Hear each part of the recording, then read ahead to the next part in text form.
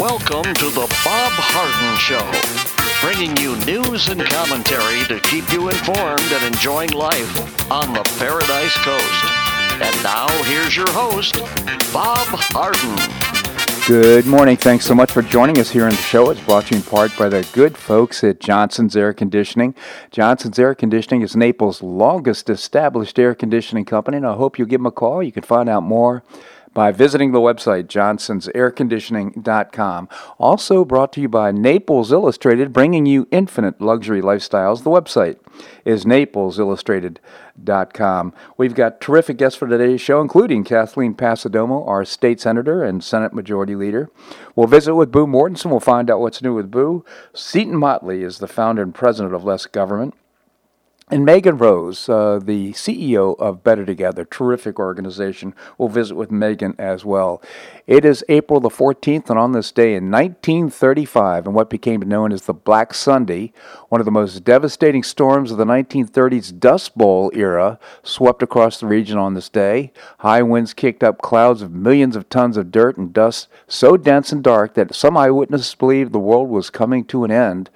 The term Dust Bowl was reportedly coined by a reporter in the mid-30s and referred to the plains of the West Kansas, southeastern Colorado, the panhandles of Texas and Oklahoma, and northeastern New Mexico.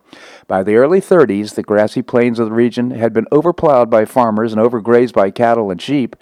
The resulting soil erosion, combined with an 8-year drought, which began in 1931, created a dire situation for farmers and ranchers. Crops and businesses failed, and an increasing number of dust storms made people and animals sick. Many residents fled the region in search of work in other states such as California. You probably remember the Grapes of Wrath story by John Steinbeck. And those who remained behind struggled to support themselves. The Dust Bowl era finally came to a close when the rains arrived and the drought ended in 1939. Although drought would continue to be an inevitable part of life in the region, improved farming techniques, of course, significantly reduced the problem of soil erosion and prevented a repeat of the 30s Dust Bowl devastation. Well, let's take a look at the numbers. In Florida, 21,019 folks have confirmed cases of the coronavirus. There's 499 deaths so far, 2,841 hospitalized, and 199,767 total tests completed. The fifth patient in Collier County has died of COVID-19 or complications. According to the State Department of Health, they confirmed the death on Monday evening. The patient was 85 years old. He was a male. He was reported to have no recent travel history, and other details were unknown. My thought is they put it down as COVID-19, but it could have been other things, for sure. 85 years of age. Well, stocks fell yesterday, erasing some of the market's big gains from the previous week. Down, the Dow Jones Industrial Average down 328 points. Right now, the futures look like they're moving up, maybe to recover that loss as we move into earnings season. Well, responding to a hypothetical question on a Sunday CNN show, Dr. Fauci said lives could have been saved if the U.S. had been shut down earlier. The question was like, if things had been done earlier, if there'd been distancing earlier, social distancing, would we have saved lives? Well, he said, well, yeah, that would have happened. Innocent question, but it was, in my view, the beginning of this phase of trying to take down President Donald Trump. On Monday, Dr. Fauci took the microphone early in the conversation and the press conference and walked back to statements on the White House actions in February, saying it was a poor choice of words, he said about his own interview. It should be noted, of course, that in January, February, and March, Dr. Fauci was telling the American public that cruises were okay and malls, gyms, and movie theaters were safe places to go. That was obviously the start of creating a new false narrative to attack the president. In response, it was pretty amusing, and it really upset the press corps. But in response, President Trump showed a video at the White House press briefing yesterday. He showed the video below, which led CNN and MSNBC to cut away from the live coverage of the press event. The White House Correspondents Association chairman, Jonathan Karl, took special offense to the video, demanding to know who produced the campaign ad. In reality, the video was a basic stitching together of clips by White House staff. In response, CNN cut away from the briefing because their airwaves just couldn't handle the truth. When CNN came back for a press briefing, on the lower third of the screen, things were reading like, angry Trump propaganda video produced by government employees at taxpayers' expense. Another one, this all happened within 5 minutes. These 4 different headlines. And then angry Trump turns briefing into propaganda session. Then Trump melts down in angry response to reports he ignored virus warnings. And then Trump uses task force briefing to try and rewrite history on coronavirus response. Of course, all he did was show what was the actual clips from the news that had been preceded this coronavirus. As you can imagine, the conservatives on Twitter were filled with elation when Trump caused the hilarious leveling meltdown. In fact, CBS News hack Paula Reed interrupted President Trump. She was out of control. She attacked President Trump repeatedly in interrupting him. She was a total disgrace. President Trump rightfully called her out. You know you're a fake. Your whole network, the people, are wise to you. He said total Trump derangement syndrome set in. At the same time, reports of spreading of a dangerous virus running rampant in China, President Trump in January banned flights, and you know the whole story. He acted appropriately, in my view. He needed to use judgment, but he certainly preceded their concern for coronavirus before any of his critics at this point did. And now Adam Schiff wants another sham investigation, a show trial impeachment proceeding of President Trump before the election. That's today's Democrat Party. Unfortunately, angry, unhinged, undisciplined, out of ideas, and out of control. Well, President Trump said Monday he'd make a decision in conjunction with governors and other officials on reopening the economy shortly as the White House forms a new second coronavirus task force. For the purpose of creating conflict and confusion, some of the fake news media are saying that this is the governor's decision to open up the states, not as the President of the United States and the federal government, he tweeted Monday. Let's be fully understood on this. This is incorrect. It is the decision of the President, and for many good reasons, he continued. With that being said, the administration and I are working closely with the governors and will continue to do so, he tweeted. He added, a decision by me in conjunction with the governors and input from others will be made shortly. The second task force, which will be formally introduced today, will be chaired by the White House Chief of Staff Mark Meadows, and it will include a bunch of Trump's cabinet members. The task force is also expected to include acting chair of the Council of Economic Advisors Tom Phillipson, Larry Kudlow, Peter Navarro, Chris Liddell, Jared Kushner, and Ivanka Trump. I would say without question it's the biggest decision I've ever had to make, he said. It'll be my honor to be the president for the American people. I have a big decision coming up, and I only hope to God it'll be the right decision, he said. On Monday, the U.S. reported more than 558,000 positive cases of COVID-19 and more than 22,100 deaths. Certainly way below the anticipated amount. And, of course, Robert Redfield, the director of the Center for Disease Control and Prevention, said that he believes the coronavirus cases are stabilizing across the country, and the United States is close to the virus peak, which is all good news. So the left is using the coronavirus as an excuse to close down polling stations and allow nationwide mail-in voting for the 2020 presidential election.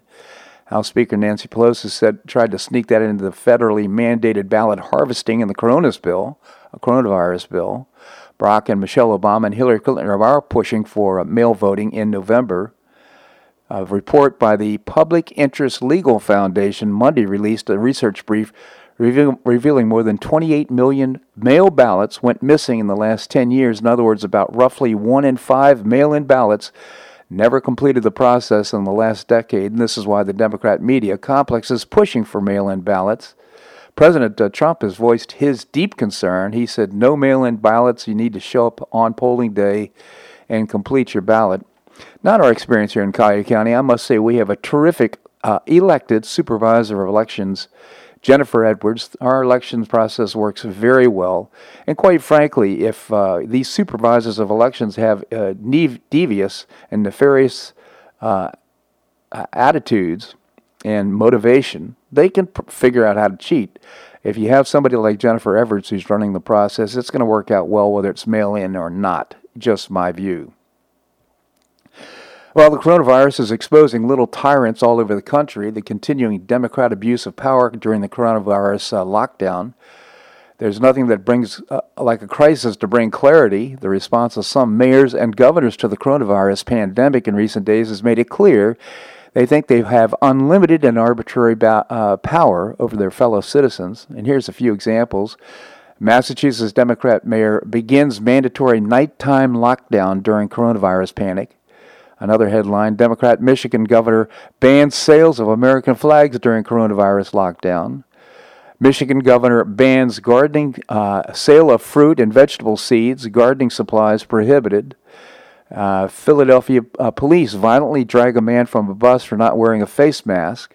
Democrat governor recording license plates of Easter Sunday churchgoers, ordering them to a 14-day quarantine.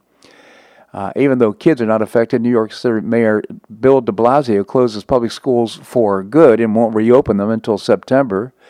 And Boston suburbs sets up a one-way sidewalk to allow residents to practice social distancing, and police will hand out fines to anyone who walks in the wrong direction. Now, does this make you concerned about your civil liberties and freedom? It certainly does me, and this is the type of event that creates this overreach of power. We need to be concerned about that and get it back to our constitutional rights. This segment of the show brought to you by the good folks at Johnson's Air Conditioning, Naples' longest established air conditioning company. Visit johnsonsairconditioning.com. Also by Naples Illustrated, bringing you infinite luxury lifestyles. The website is naplesillustrated.com. And by the way, when you go there, get a copy of On the Town, highlights of things that are going on or not going on the Paradise Coast. All right, coming up, we're going to visit with Kathleen Passidomo, our state senator. That and more right here in The Bob Harden Show on the Bob Harden Broadcasting Network.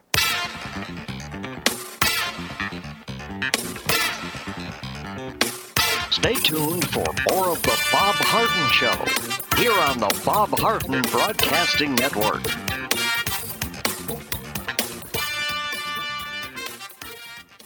I'm Bob Harden, the host of The Bob Harden Show. One of my favorites for breakfast or lunch is Lulabee's Diner, providing great service, fabulous food, and a rockin' good time. Lulabee's Diner is a throwback to the 60s, complete with great music and a fabulous 60s decor. What I like best is a blend of great food, great value, and terrific service. Most of the friendly waitstaff has been part of Lulabee's for years. I enjoy the great choices for breakfast and lunch, and you'll find the menu has everything and anything to satisfy your taste. Lulabee's offers catering, party platters, lunch boxes, and more. Lulabee's Diner will quickly become one of your favorites for breakfast or lunch. No reservations are needed. Check out the website at lulabees.com and stop by Lulabee's Diner, open from 8 a.m. until 2 p.m. 7 days a week. Lulabee's Diner in the Green Tree Shopping Center at the corner of Immokalee and Airport Pulling Roads. Stop by Lulabee's Diner for fabulous food and for a forever cool rockin' good time.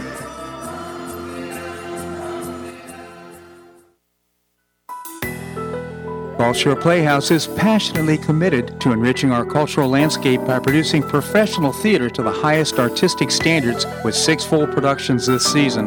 But did you know that Gulf Shore Playhouse brings unique theater education programs and opportunities for children, teens, and adults alike? Education is a vital component of Gulf Shore Playhouse's mission, providing programs aimed at enriching the lives of our children, teens, and students of all ages. Each offering provides real-life skills and learning experiences that are invigorating, nurturing, and readily accessible to every member of our community, thanks to the scholarships and reduced-price programming for our region's most deserving students. From in-school residencies and pre-professional theater training to community partnerships, audience engagement, and student matinees, the goal is to inspire creativity, encourage self-expression, and support the blossoming of self-confidence, collaboration, and a deep appreciation for the arts. With each passing year, Gulf Shore Playhouse continues to touch the lives of tens of thousands of students throughout Southwest Florida. Isn't it time that a young person in your life finds out more? For more information about student camps in the Teen Conservatory, visit the website gulfshoreplayhouse.org.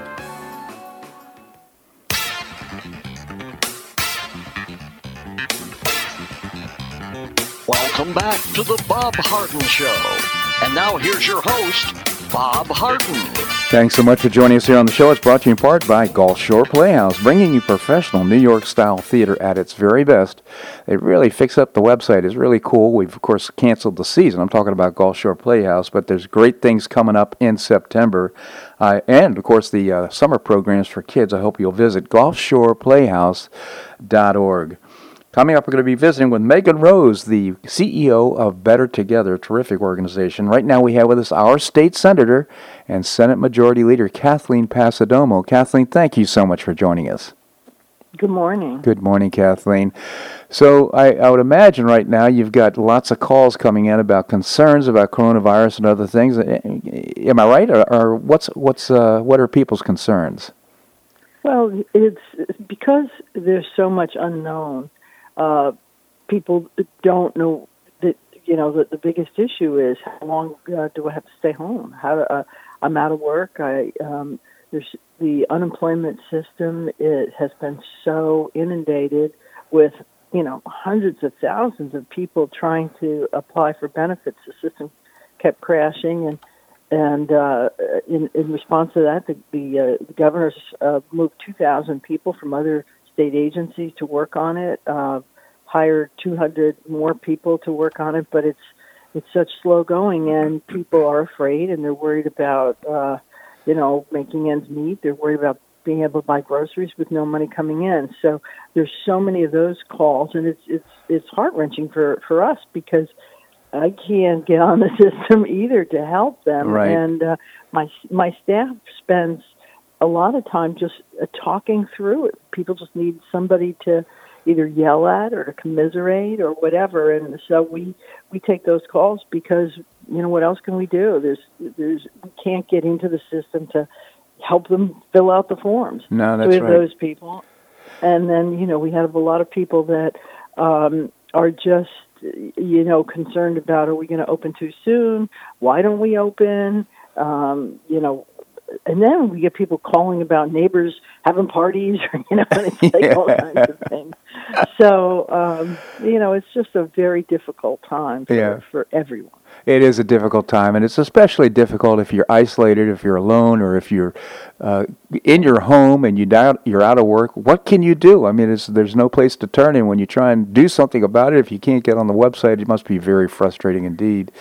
So absolutely, I'd appreciate. And then we have parents. The parents, one of there's some good things. There are a lot of families that are home, and some parents are handling this homeschool thing very well. And I hear good reports about families that are doing so much more together. Yeah. But then I hear reports from other families that are just like, I can't wait till these kids get back in school. I can't take it anymore. Yeah, no, I'm sure a lot of all that's going on right now, and it's. I must say, I think there could be some very positive outcomes from this entire thing, including, how we look at education for our kids, public education. Some good changes could actually be coming from that.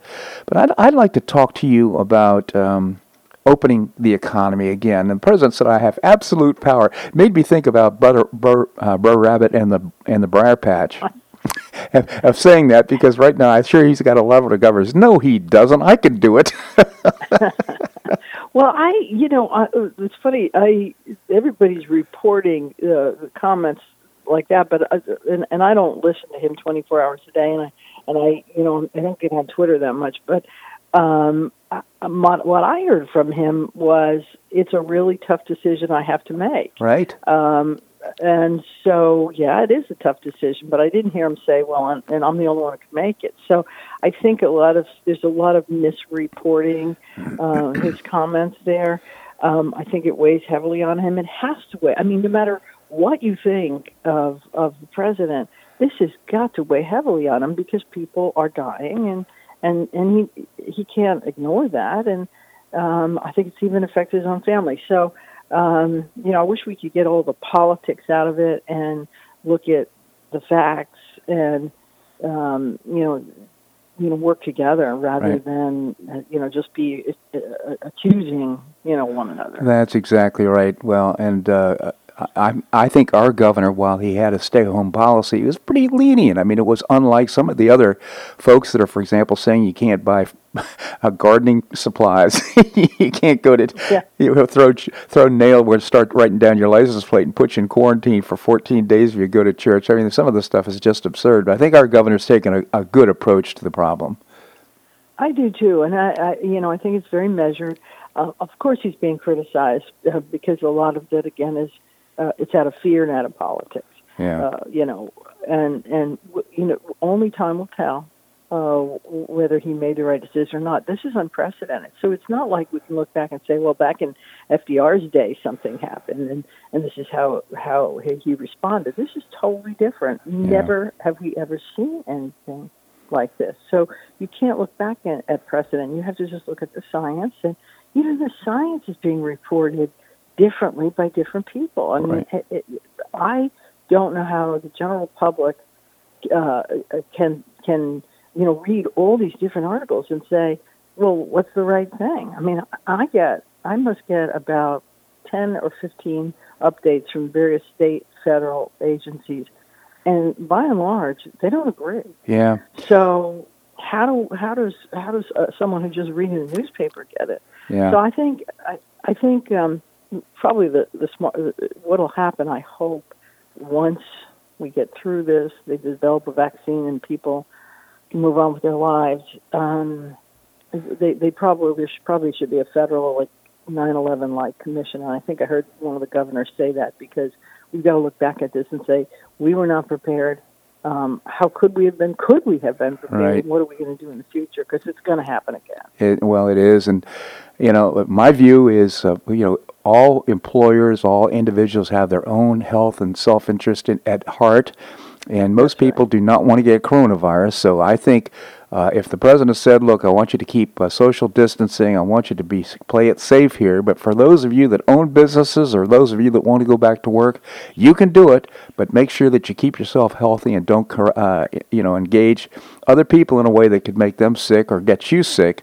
I think if he did something like that and then put the power back with the people where it belongs, I think we'd have a good result. Yeah. And I think by and large, people are acting responsibly. Yeah. I think the problem is going to be the comfort level. I've talked to so many people who have said they're not going to go to any event that has a lot of people. They're not going to go to football games. They're not going to go to concerts.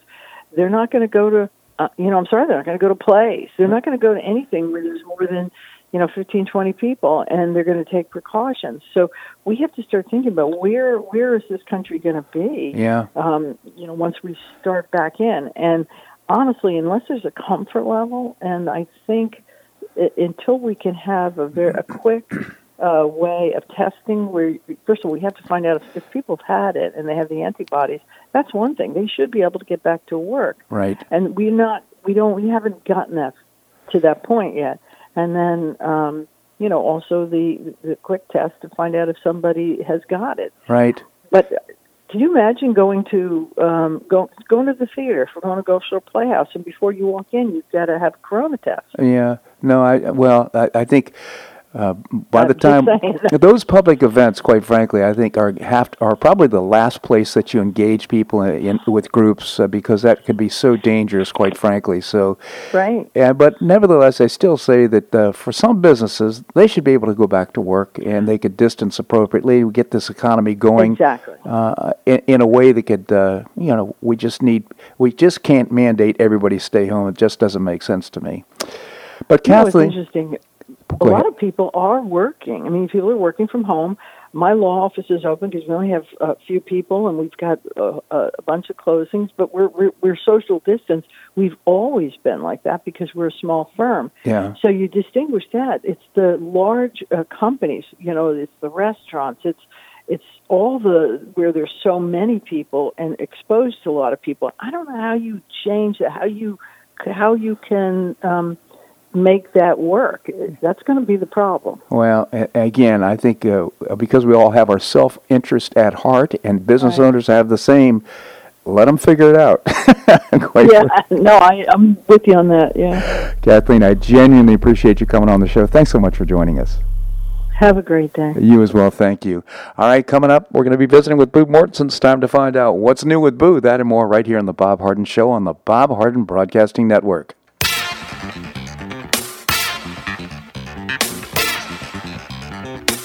Stay tuned for more of The Bob Harden Show here on the Bob Harden Broadcasting Network.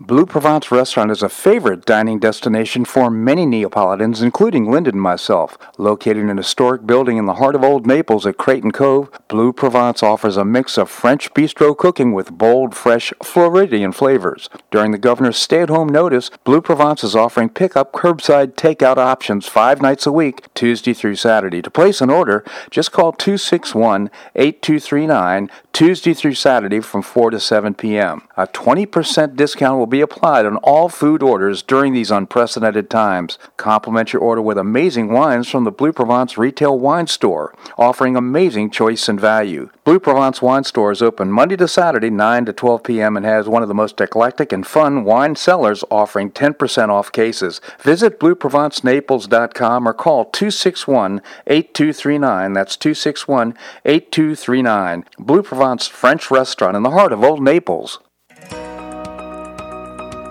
Do you have an extra auto you'd like to donate to charity? Maximize your tax deduction, support your favorite charity, and help a local child in need by calling Naples Auto Donation Center. Naples Auto Donation Center is a not-for-profit licensed car dealer. Just call NADC at 692-9840 and they'll take it from there. You get a properly documented tax deduction for whatever the vehicle actually sells for. Your designated beneficiary charity gets half the profit after fix-up costs, and the net revenue generated by NADC goes to Friends of Foster Children to provide tutoring and other enrichment activities for foster children the government doesn't provide. And NADC is also one of the few places in Collier County that sells inexpensive cars that actually run to folks who would otherwise not be able to afford one. It's a real win-win. Call Naples Auto Donation Center at 692-9840 or visit the website nadckids.com. You'll be glad you did.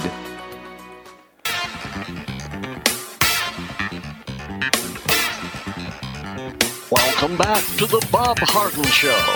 And now here's your host, Bob Harden. Thanks so much for joining us here on the show. It's brought to you in part by the Foundation for Government Accountability. One of their initiatives is creating policies and programs to get able-bodied folks off of welfare and back to work. Well, of course, that's after this coronavirus thing. You can find out more by visiting the website, thefga.org. Coming up, we're going to be visiting with Seton Motley, the founder and president of Less Government. Right now we have with us Boo Mortensen. It's time to find out what's new with Boo. Boo, thank you so much for joining us. You bet. It's my pleasure. And, there are a couple silver linings in some of this. Mm-hmm. Number one, have you seen the before and after pictures of the sky over Los Angeles? No, I haven't. People are staying home. The air is crystal clear. Yeah, I lived in Southern California, and that smog, you get that smog buildup right there. It kind of gets it between the mountains and the ocean. You certainly understand how that could happen. You have less, I don't think it's pollution necessarily, because a lot of people are saying, well, we have global warming and carbon dioxide is a problem.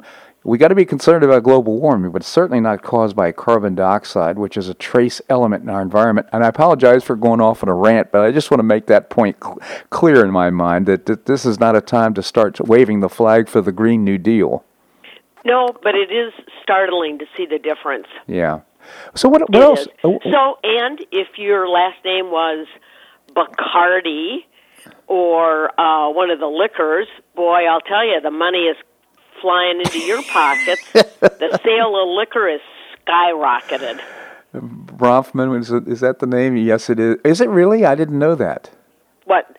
All liquor, everything. Wine, beer, all liquor, all alcohol. The sale of it has skyrocketed, and they've determined that we're not buying to stockpile it. We're buying it and drinking it. See, now that's sad, isn't it? I mean, it's unfortunate, and one of the byproducts of being alone, being isolated, with a lot of time on your hands, not having structure in your day, That is an unfortunate outcome. Do you think there's some? I'm not sure that's positive. Do you think it's positive? Oh, I think in some ways it adds a little festivity to the day. You know, you start looking forward to cocktail hour after 3. Yeah. I'm only kidding, but you know, that's not new. No, true, but it's really being pursued now. And you know, you think about it, you don't have to go to work. Yeah. You're not driving. You're sleeping in. Yeah. I bet drunk driving tickets are down. They are. Actually, all crime is down right now, which is kind of interesting in Collier County. I bet it's down across the whole country. Actually not. In some places, Really? burglaries are up in some cities, major cities. But I think, again, it's a bigger problem because the local law enforcement in some cases are saying, well, if you steal something less than $500, you're not going to get prosecuted. You know, that's happening in some jurisdictions in, for example, Massachusetts. Well, you know, if you've got that kind of a thing setting in it, it just invites people to go in and steal stuff. So, see what they can get away with. Yeah, anything. Well, that's right. Not all people have a great conscience, and so you do need to have laws on the books, and you need to enforce them. More importantly, whatever laws you have, you need to enforce them. Well, that's what Trump's trying to do. King Trump right now says he's got total authority over how America reopens. Versus letting the governors decide, the individual governors. What do you think about that? He never fails. People think good about him, and then he opens his big mouth and sticks his foot in it. So I don't think it's sticking. To me, I think it's extremely clever that he's done this because, you know, I think. Do you think he's doing it to be clever, or do you think he's doing it narcissistically? No, I think he's doing it to be clever because I think he knows that there's going to be some governors that are going to get their feathers up, and they're going to say, well, who does he think he is? I'm going to open up my state anyway, you know. Yeah. That's going to lead to a different train of thinking where you see some behavior where the governors, for example, in Michigan, my goodness, you can't buy seeds, you can't buy an American flag. What's going on with all that?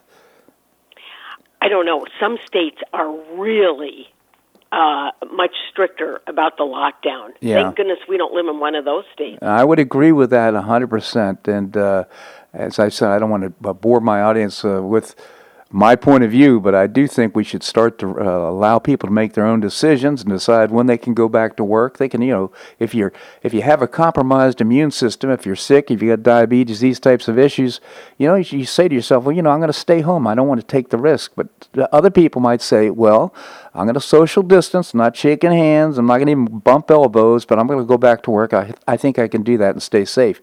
Let the economy open in that way. Yes. It seems that it's not going to be that simple. Yeah. Well, it seems that it's gotten very complicated. That's what I say. Open the doors. Go back to work if you're feeling okay. But I don't know what the big deal about why it's such a complicated thing. Yeah. Well, you know, this thing of herd immunity really fascinates me. In other words, by getting the virus itself, if you get it and you become what they call asymptomatic, you don't have symptoms of the virus, apparently it builds up your immunity going forward. We don't know how long.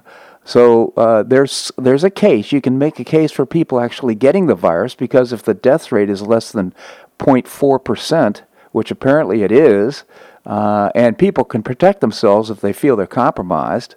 Most of the people that die are over the age of 65. Then, you know, let's just start making good decisions for ourselves.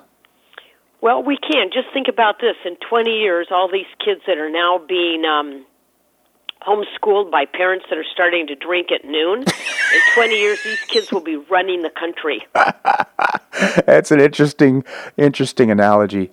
My view, though, that's another good thing. You know, quite frankly, parents are becoming much more familiar with the curriculum and what kids are learning in school right now. I think, and with greater involvement, greater concern, it could lead to some good outcomes when it comes to the public education system for kids. Well, right here in Collier County. I agree. Yeah. I think parent involvement is always a good thing. And maybe we got too far away from that. I think we have. I mean, you see evidence in some cases that the school systems start to think about the kids as their kids. and the parents are on the periphery. That's not good. Parents need to understand they have their kids. They need to make sure they're learning, and they need to make sure they have good values. The problem with drugs and everything else comes down to parenting in the last analysis. Well, and now we're all sitting together in one big stew. Yeah. Boo Mortensen, it's always fun to find out what's on your mind. Thank you so much for joining us. Stay healthy. You as well. Thank you, Boo. All right, coming up, we're going to be visiting with Seton Motley, the founder and president of Less Government. We're going to do that and more right here in the Bob Harden Show on the Bob Harden Broadcasting Network.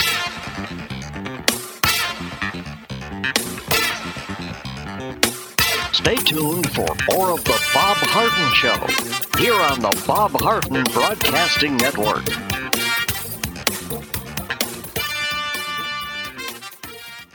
For the best in food and drink as well as great live entertainment, go to the Dogtooth Sports and Music Bar. Formerly known as Weekend Willie's, the Dogtooth Sports and Music Bar has terrific new local owners offering a great new upscale decor and a fabulous new menu. Linda and I are weekly regulars to hear live blues, but you can stop by anytime for great food and drink, to watch your favorite sporting event, or to hear great live entertainment 5 nights a week. The Dogtooth Sports and Music Bar is located at 5310 Shirley Street, just off Pine Ridge Road, and it's open from 11 a.m. until close every day. Visit the website dogtoothnaples.com or call 431-7004. That's 431-7004. I hope we'll see you there.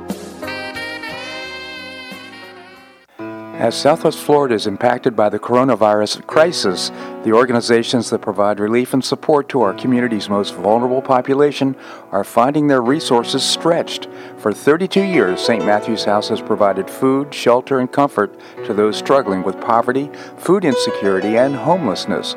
St. Matthew's House is the only emergency homeless shelter in Collier County, sheltering more than 300 men, women, and children every night and providing more than 500,000 meals each year to those in need. For those who have shelter but are food insecure, direct assistance is offered through the St. Matthew's House Food Pantry and grocery distribution. Donations of food, hygiene supplies, detergent, diapers, and monetary support are needed. Curbside drop-off is available at St. Matthew's House Main Thrift Store at 2601 Airport Road, South Naples. St. Matthew's House is a 501c3 not-for-profit organization that does not solicit government funding. For more information, visit stmatthewshouse.org or call 239-774-0500. That's 774-0500.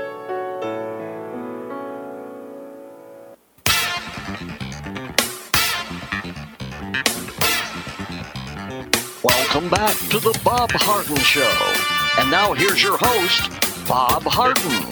Thanks so much for joining us here on the show. It's brought to you in part by Gulf Shore Playhouse, bringing you professional New York-style theater at its very best. Got some great things going on the website. Check it out at gulfshoreplayhouse.org. Coming up, we're going to visit with Megan Rose, the CEO of a terrific organization, Better Together. Right now, we have with us Seton Motley, the founder and president of another great organization. It's called Less Government.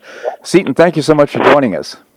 Thank you, sir. How are you? I'm well, Seton. I hope you're doing well. I'm just, the titanic stupidity of the shutdown just wears on me more with each passing day. Go ahead.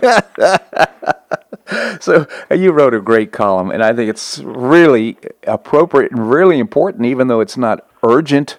It is absolutely the critical. It's called China virus. We need our rights protected from big government and big tech. Maybe you can tell us about it.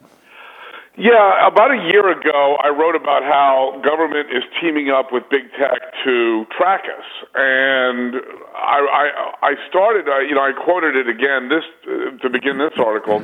When I read George Orwell's 1984 with the screens that watch you and you're watched everywhere, and the technological overlords that were Big Brother and all of that, I thought, I can see this happening, except for the fact that government's always incompetent and couldn't possibly pull this off. Right. Unfortunately, the private sector can. And so when the private sector looks to team up with government in this fashion, you got a real problem. And now what we're looking at, Britain's gone further down this road than we have. We have Jared Kushner, the weakest ideological link in the Trump family, overseeing some sort of White House look into having tech track people with coronavirus. Whoops. Now this is keep this in mind when you hear about Fauci wanting to tag, where are your papers? Where are your coronavirus papers? Right. This is a problem. This is a real problem. And Apple and Google are working with the British government to do this in Britain. And, of course, Apple and Google, you've got Apple's iPhone and Google's Android. Android's the number one most used mobile operating system in the world, and iPhone is second. So you've got the two players that I should have looked up the percentages, but it's got to be, 80-90% of the mobile phone market. I mean, how many people are using Cricket if you're under 90? No, that's right. So these two guys are now dominating, and now they're meeting with Kushner. And my point was in all of this, one of the problems is we don't have any privacy law at all at the federal level. Yeah. These guys have been dorking around since the Internet was invented and haven't passed one. And so these guys are operating in a no man's land. They don't really have any boundaries because there aren't any legal boundaries. Right. So we've got to get a privacy law passed, and it's been bandied around for a while. Look, what a privacy law consists of is, okay, you've got your data and your online persona. What are we going to allow companies to do with that? Mm-hmm. And so at the federal level, look, I'm for less government, don't get me wrong. Yep. But that doesn't mean I want Google running roughshod over my entire existence. Right. I want less government, not no government. A privacy law that's good. Actually, John Thune, the Republican senator from North Dakota, has had a good bipartisan bill for years. Mm-hmm. He's got bipartisan support on it. We can't get it to move for whatever reason. We'd have to ask Mitch McConnell something. But it's also problematic because, of course, we got a Democrat House. What the Democrats are trying to do is lock down. Look, internet service providers, Comcast, Verizon, Time Warner, they collect a little bit of data. They know where you're going. They have no idea what you do once you get there. Mm-hmm. Okay. They're the road, right? The road. If the road were smart, it would know where you're driving to. It knows you're driving to the grocery store. It has no idea what you're buying in the grocery store, right? Right. It just drives you back and forth to the store. Google, Facebook, Apple, all these companies know every item you purchased in the store. Mm-hmm. And what the Democrats want to do, because they're in the pocket of big tech, is have really stringent privacy laws for the ISPs who collect a tiny fraction of the data of big tech and leave big tech completely alone. I'm not just making this up. Several states have passed privacy laws, which, by the way, shouldn't happen. We need a federal privacy law. There's no way the federal government can deal with 50 different state privacy levels, privacy laws or net neutrality laws or any internet laws. It's a World Wide Web. It should be governed by one federal policy, and then we go and negotiate with the rest of the planet. Yeah. That's the only way to do it. It's also the constitutional way to do it. Absolutely. Well, so what about, each of us has our own personal self-interest at heart. The way people are thinking about this, the Faucis of the world, they want to think about, so what can we do to central plan this entire thing to make decisions for people? Why not just let us make our own decisions about... That's right. I commented on a Jennifer Rubin post. She's the alleged conservative writer for the Washington Post. Yeah. And she had something on her Facebook page. We're actually Facebook friends. I met her on several occasions. And I said this shutdown is titanically stupid, and some moron defender of Rubin said, here we are, saving you from yourself. I'm like, no, I don't want that. Thank you, you totalitarian asshat. I don't want that. Leave me alone. And yes, that's what we're talking about here. And so if we had a privacy law that applied to everyone equal, Google, Facebook, Comcast, Time Warner, yeah, and it laid out clear, defined lines over what they can and cannot do with our data and our online persona, we'd have something to hold against these companies. We'd have something to say, hey, you're in violation of X, this section of code or that section of code. but we don't. So they can basically can go to court and say, well, there's no law against it, and they'd be right. Well, the other thing is they've got deep pockets, and the fact even if they ended up getting sued or cease and desist or whatever, they're going to just drag it on and on and on. That's right. It's a big issue, and we need to protect our personal privacy. We don't want the unintended consequences of unnecessarily tying up and gumming up the works for private enterprise. So we got to get it right. Well, and like I said, it's not that hard to get it right. If again, we have the 14th Amendment guaranteeing equal protection under the law. Yeah. So these goofy state laws. I think Vermont's almost as bad as California when it comes to internet laws and regulations. But yeah, I mean, you've got to have it apply to everyone equally. The fact that Google hoovers up, exponentially more data than Comcast, that's fine.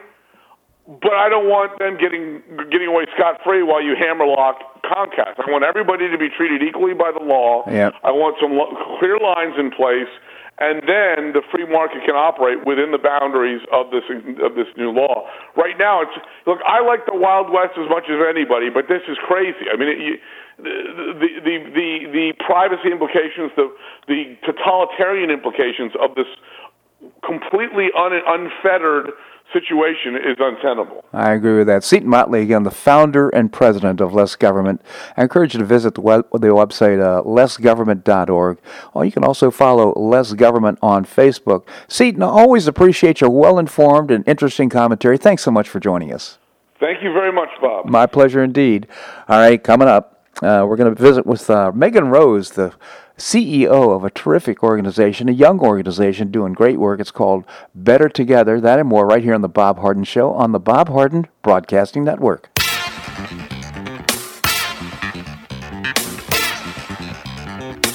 Stay tuned for more of The Bob Harden Show here on the Bob Harden Broadcasting Network.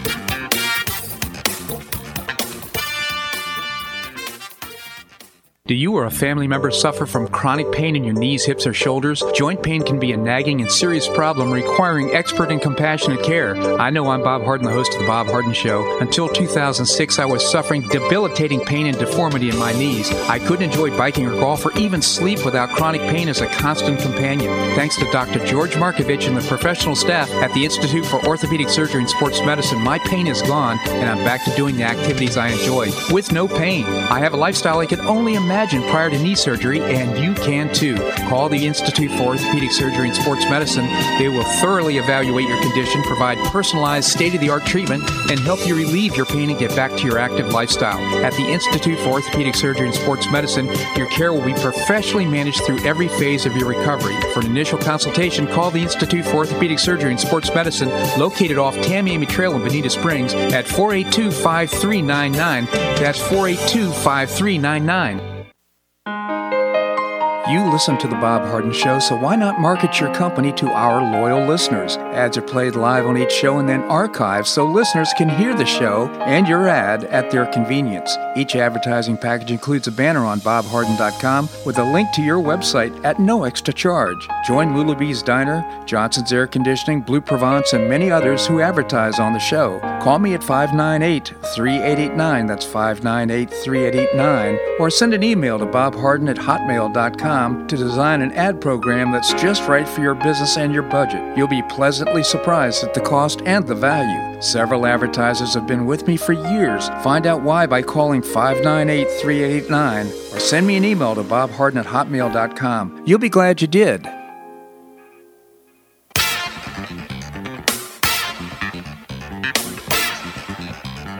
Welcome back to the Bob Harden Show. And now here's your host, Bob Harden. Thanks so much for joining us here on the show. It's brought to you in part by the Foundation for Government Accountability, creating policies and programs to get able-bodied folks off of welfare and back to work. You can find out more by visiting the website, thefga.org. We have with us a good friend of the Foundation for Government Accountability. It's Megan Rose. She is the CEO of a terrific organization. It's called Better Together. Megan, thank you so much for joining us. Thank you so much for having me this morning. Oh, my pleasure, Megan. Tell us about Better Together, what it's all about.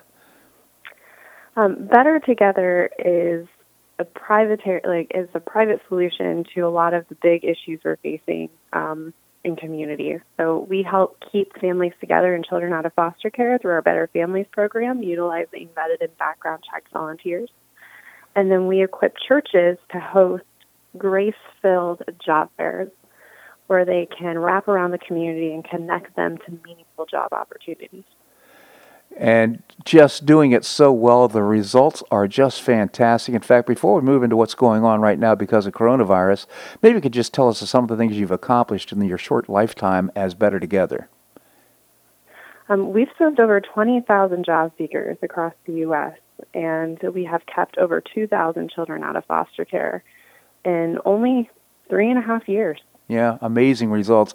And let's, for example, tell us about you said it's a faith-based organization and helping people get jobs. Maybe you could tell us about that activity. Yes, so now more than ever, we are seeing unemployment skyrocketing. We're seeing a lot of people losing their jobs to COVID-19. Mm-hmm. But we believe the church is uniquely positioned to help connect people to work opportunities. So what we do on a normal basis, and now amplified due to COVID-19, is we help churches host job fairs. As a way, it's not just job fairs. They provide job coaching, encouragement, support to job seekers within their community, and then they help connect them to employers that are hiring. And it's all volunteer-driven, professionally supported, and we believe the church is the best place to host a job fair. So what it amounts to is having a personal coach, and somebody who's had a job, knows how to get a job, so forth, somebody who's in the church, taking somebody under his or her wing and saying, look, eye contact is pretty important when you talk to a potential employer and so forth, just the little things that can make a difference. So how has this worked out? What kind of results have you gotten? Nationally, our average is 1 out of 3 people get hired on the spot at our job fairs. Wow. And 60% of those that come to our job fairs find employment, which is very impressive considering that 65% of those that come to our job fair are unemployed. Yeah. And you're looking at a majority of them, over 80%, are on some sort of government supplemental plan. And so they're receiving service. They want to work. They have just been discouraged. They've lost hope, and our job fairs are an opportunity for them to have a second chance, for them to regain hope, to find opportunities. And I think that's why we need to do this more than ever. And at Better Together, we have been very creative considering the current challenges we're facing with COVID-19. Yeah, so I just found this so interesting. Tell us what you're doing now to help people find work, since we've got social distancing going on and those types of barriers to getting employment. So we know that a lot of people are losing their jobs right now. We're seeing hospitality jobs decline, restaurants, but, Bob, there are a lot of employers, especially in the Southwest Florida community and nationally, that are still hiring. And they're hiring thousands of positions, and a lot of them you can work from the comfort of your home. So what we're doing is a virtual job fair where we're still working with a local church, and we're going to have job coaching, we're going to have workshops, we're going to have all those really important elements that make our job fair so successful, but in a virtual environment where people in the Southwest Florida community can come via their phone from their home and get connected and build relationships with local recruiters. And we're hoping to have the same results. 1 out of 3 getting hired on the spot, and our team is working incredibly hard. And so far, we've had an overwhelming amount of employers and people reaching out that already want to get connected to this. So we believe it's going to be incredibly successful. And then we're going to take that and offer it to all of our church partners nationally and help get America back to work. Yeah, it's fantastic. Well, the proof of the pudding's in the tasting, and frankly, when you take a look at your results in 2.5 years, it's just unbelievable what you've accomplished, Megan, under your leadership. So it's just terrific. So I would imagine the employers are excited about this because, as you pointed out, they need people, and with this social distancing going on, it's very difficult to figure out how to increase, or bring the right people aboard. Yes, that has been a lot of the feedback from our employers is we're offering them a valuable opportunity. But our employers also really value the relationships that our job coaches build with the job seekers. Mm-hmm. So we're spending time helping them prepare for these interviews, and they're getting quality candidates, which makes a big difference. Yeah. And so we're excited to offer this resource to employers, and most importantly, we're excited to get job seekers connected to the hiring opportunities here in the community. Yeah. So Megan, our listeners, I'm sure, are pretty excited about what you're doing. How can we support you in your efforts? I would encourage people to go to our website, www.bettertogetherus.org, and learn more. We're a volunteer-driven organization, and we have so many different ways for people to get involved. If you're an employer, we would love to have you join us for our virtual job fair. If you want to volunteer as a coach or volunteer in some of our other programs, we have a lot of different ways people can help their neighbors, especially now. We've had a 155% increase in our other program, Better Families. So we need you, and I would encourage you to check us out and see how you can get involved. Yeah, bettertogetherus.org is the website, bettertogetherus.org. And before I let you go, Megan, I don't want to take the focus off of this important opportunity for people. The job fair is coming up, by the way, on April the 30th, this virtual job fair. I want to make sure we know that. So, again, bettertogetherus.org. This Better Families program is unbelievable in terms of what you're doing for families that are in crisis, where the kids might end up going to foster care. Can you just give us a minute or two about that? Yes. So we have vetted and background checked volunteers that open up their home to care for children short-term while their parents are going through a crisis. And we do this because 60% of children that go into the foster care system are there due to neglect. And neglect is just families don't have good options for their children. They don't have a strong support system. So what we do is we connect them to families that can care for their children short term so they can work through their crisis and get back on their feet. So it's a families helping families model, and it has been incredibly successful. We've helped over 2,000 children stay out of the foster care system. We have a 98% success rate. So that means these families are staying together without further intervention from the state. And we do this all through an army of passionate, loving volunteers that open up their homes, or they walk alongside isolated families and offer them mentoring and support. And we do this with a very small team, but a professional team that is passionate and really cares about this and supports volunteers in a very meaningful way. Yeah, and it's not only whether it's getting through some sort of drug addiction problem or homelessness or losing a job, whatever the crisis might be, getting that counseling that might be necessary to get back on their feet, then I'm sure there's a connection between the family, the mentoring family, the family that's taking in that child or children, and the people who are trying to get out of that trouble that they were in, whatever it might be. Then you end up with a mentoring opportunity to answer questions, to continuing concern.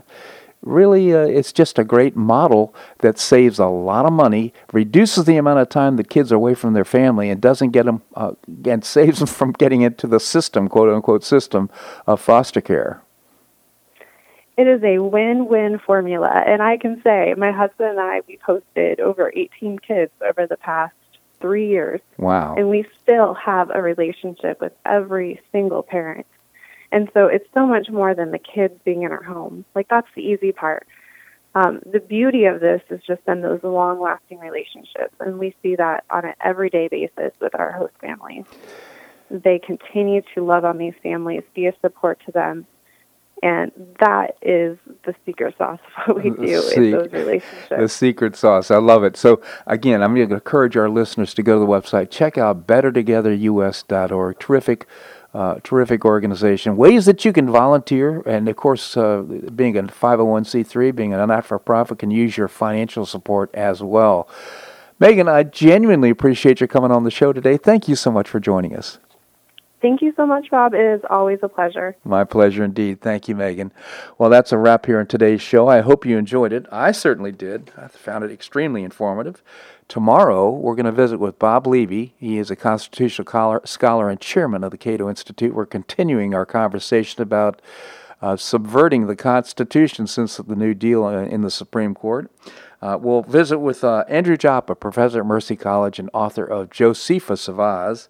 And we'll also visit with Larry Bell, endowed professor at the University of Houston in space architecture. Written 7 books. His latest is Cyber Warfare. I'm reading it right now, Targeting America, Our Infrastructure, and Our Future.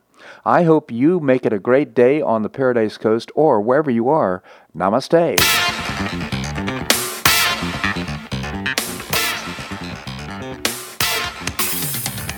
Thanks so much for listening to The Bob Harden Show on the Bob Harden Broadcasting Network. For more information and audio files of previous shows, visit www.bobharden.com.